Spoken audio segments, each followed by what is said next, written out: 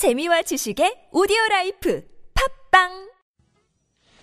And we're continuing our discussion on Korea's business climate. This recent survey released by the World Bank ranking Korea as the fourth best place to do business among 189 countries. There's been a little bit of backlash here in Korea where some people say it's not an accurate picture of what the actual business environment here is. Give us your thoughts. Text us a pound 1013 for 51 or send us a Kakao Talk message. For our Correspondents Roundtable this week, we have joining us from Xinhua News Agency, Correspondent Yu Seung-gi, and the Seoul Bureau Chief for NPR, Elise Hu. Thank you both for joining us once again. Elise, so you mentioned the metrics and you say that there are certain things that are important for these various entities that do these surveys for the World Bank. It looks like infrastructure, those kind of things were very important. They say Korea is very good in those things that they find important. Forbes, for their part, ranked Korea as the 32nd best place to do business. So there are discrepancies, but as you say, everyone has different methodologies. I'm assuming then what Forbes focuses on as far as what they consider to be an ideal business environment would be different from just simply keeping the lights on. Yeah, I mean, I didn't see the sort of 10 factors or 15 factors that Forbes used in its rankings, but what we do know is that over the last few years, a lot of non-Korean companies, international companies have expressed concerns over sort of the business conditions, like an inflexible labor market here and policy uncertainty. So, you know, things are one way and then it'll change. And so the lack of consistency has been a problem. So while, you know, a fourth place ranking sounds good, that's one measurement, but it really depends on the businesses and how they're feeling about doing business here, because that would make a difference in who else is going to come and bring their business to South Korea in the future.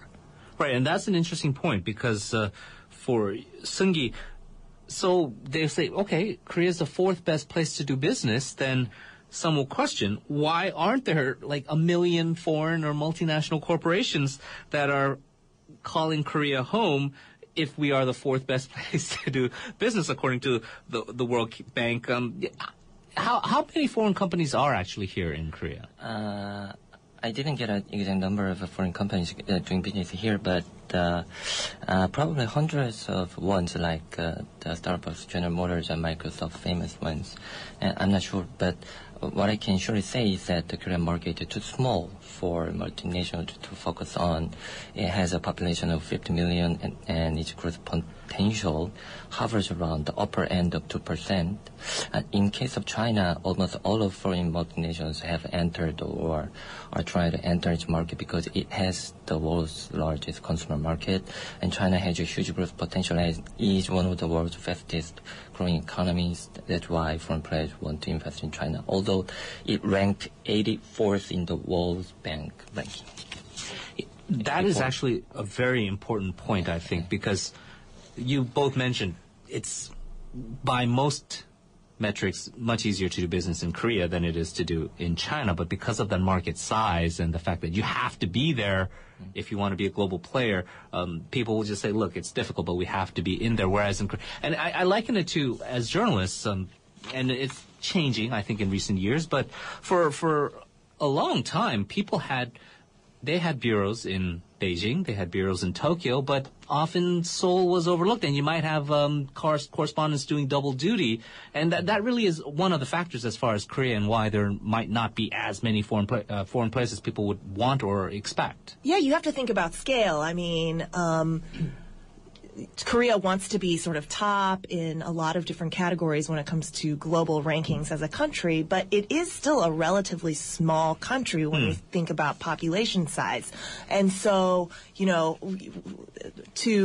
to say, if you were to say, like, a province in China a province by itself should be ranked fourth in the nation for business climate, that would be kind of a stretch. But in a lot of ways, by the numbers, Korea would be likened to the size of a province, just a province alone in China. And so, you know, we have to sort of be realistic about scale when we talk about these sorts of things. Yeah, there is a distinction with, I think, a lot of people And of course, Korea has its own national identity, its own sovereignty, but at the same time, there is that question of scale. That was an interesting anecdote I remember there was a story of this guy who had a Chinese visitor come, and he was very proud. He was showing, hey, this is Deoksu Palace, this is Gyeongbok Palace, and the Chinese guy was like, oh, it looks pretty nice. It's like one of these very small provincial palaces that are like in northeast China. Right. So, right, and you could feel offended by that, or upset that, hey, you're not giving that appreciation. But really, if you look at it in a global context, size does matter, right? Yeah. It's a factor. Yeah. Size. Yeah. Do you feel then, Seung-gi, though, if size does matter, though, overall, is Korea's business environment hostile to foreign players? I don't think so, because but I believe there is some hostile sentiment or feeling toward foreign players, because fitting the case is Lone Star Fund, and it acquired the Korea Exchange Bank at a low price and took so many dividends compared with the shareholders of other Korean companies, and then it sold out the bank at a high price, not even paying taxes on the huge capital gains, and there was no social responsibility and no contribution to the economy, just taking profits earned in the country to take its home country. And the Lon's case coined a new buzzword, 먹튀. In Korean. In English, it means eat and run, or right. not paying food and running away. Right. There were many illegal acts found in the course of taking over the bank, and many people involved in the transactions to trial. And another case was Sangyong Motor.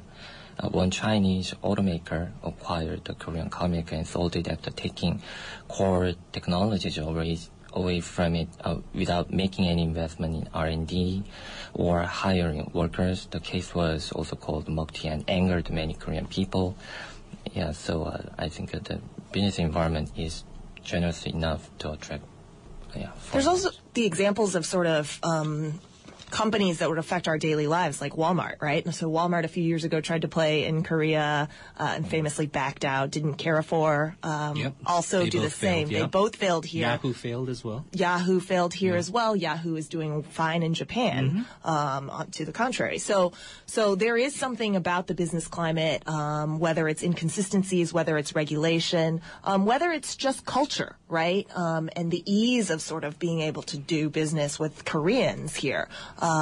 That's been problematic for some companies that have tried to play ball here. Yeah. So, Now, I mean, just maybe from a personal standpoint, and you are technically a foreign entity here.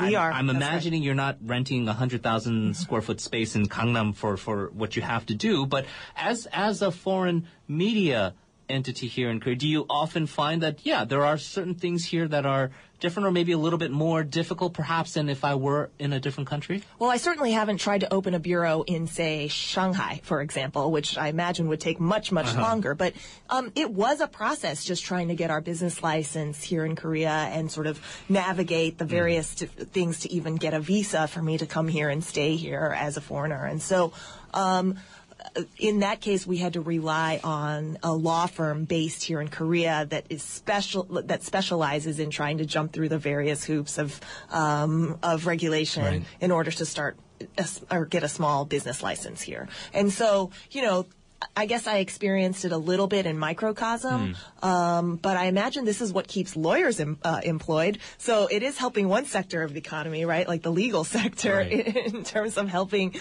companies, in terms of like people and labor that are needed to help companies get started here in the very first place. Yeah, and you imagine, and again, it's not to say, oh, you're small scale, but if it was, you have to jump all through all those hoops as NPR. If you're a multinational corporation trying to bring in maybe 100 employees to do something, that red tape would be then pretty it would feel like it's pretty onerous, right? insurmountable there. That being said, then, as far as the measures, the efforts to cut red tape, Yu Seung-gi, what measures has the government taken till now to make Korea at least be considered more business friendly? Government measures have focused on, I think, deregulation. As I said, the President Park presided over minister meetings on regulatory reform several times. It was aimed at creating a business-friendly environment for both foreign and local players. I think it's good, and removing and simplifying unnecessary and bureaucratic procedures can save time and cost for companies. But the regulation should not mean the removal of all of the regulations necessary to protect startups or fledgling newcomers that have growth potential, high technology, or research capability. The government also focused on labor reform. It caused a great controversy between labor unions and the government. As part of the reform efforts, the so-called wage peak system was adopted, and employers hailed it because it would reduce the labor cost for old workers.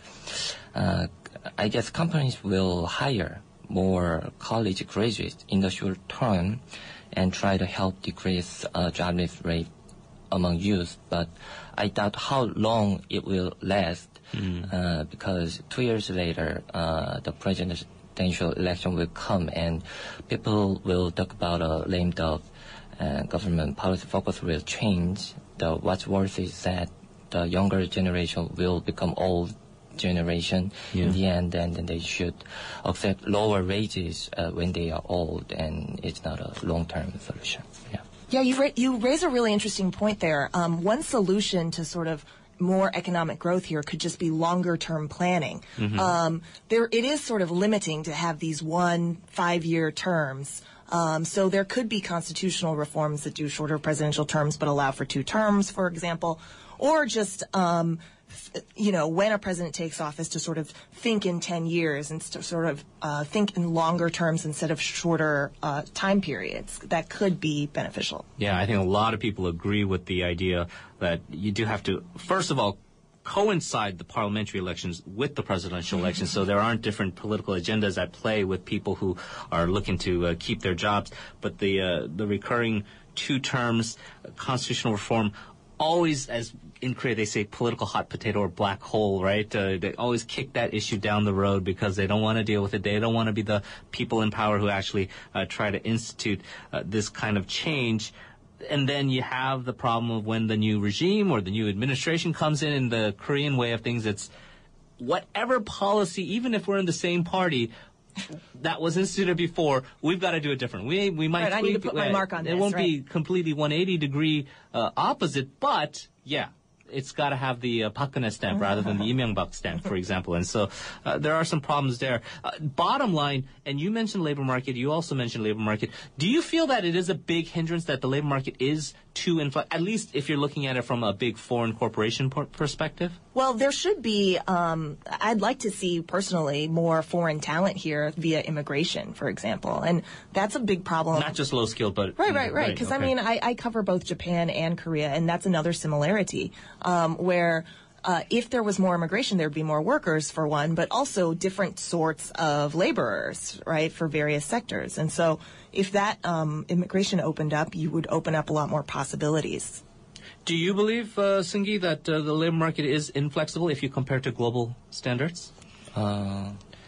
Before talking about the labor market rigidity, I want to cite a survey that was conducted last year by the Korea Chamber of Commerce for 200 foreign CEOs in Korea. And what's interesting is that the government policy, as she said, policy inconsistency was picked as the biggest complaint in doing business for foreign CEOs, and that the militancy of labor unions was the first biggest complaint. That means unpredictable government policies are the most serious concerns. And of course, foreign companies may complain about frequent strikes of labor unions, and the unionized workers tend to go on a united strike during the hot-to season that comes every year. Hot-to means summer struggle season during which workers go out regularly for a sit-down demanding higher wages and better working conditions. And some of unionized workers are called emperor workers, and as they receive much more benefits than temporary or irregular workers. Despite all these things, what we must take into account is a virtuous cycle between consumption and production.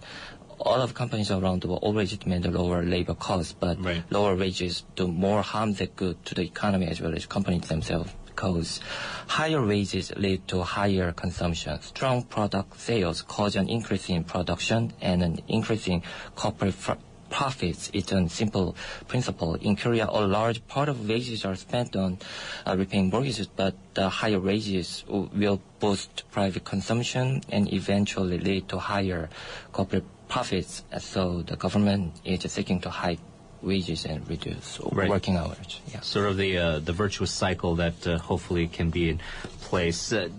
Both of you have talked about regulations and how some deregulation would be helpful here. Elise, just across the board, cutting red tape, not as easy as it seems. And you mentioned, you highlighted your own personal challenges with setting up the bureau here in Korea. But do you believe that, at least to a certain extent, there are some regulations that need to be done away with, some of the archaic ones, and even, I suppose, some tax issues as well? Well, bankruptcy law, I mentioned just very briefly, probably needs to be reformed so that it's possible for startup ideas, for businesses that fail to sort of come back and try again.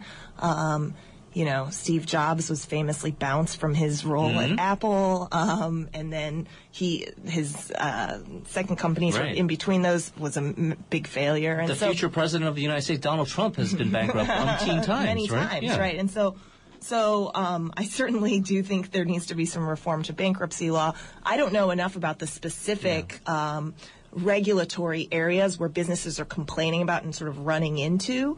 But overall, the complaint, based on my reporting of businesses and from the business people that I speak with, this is a huge problem in their mind to doing business, in addition to, of course, the inflexible labor market that we've talked about. And so it sounds like, and I alluded to this a little bit earlier, if power wasn't so concentrated sort of at the top level, at the president's level, there would be some opportunities for more sort of new ideas and risk-taking to open up.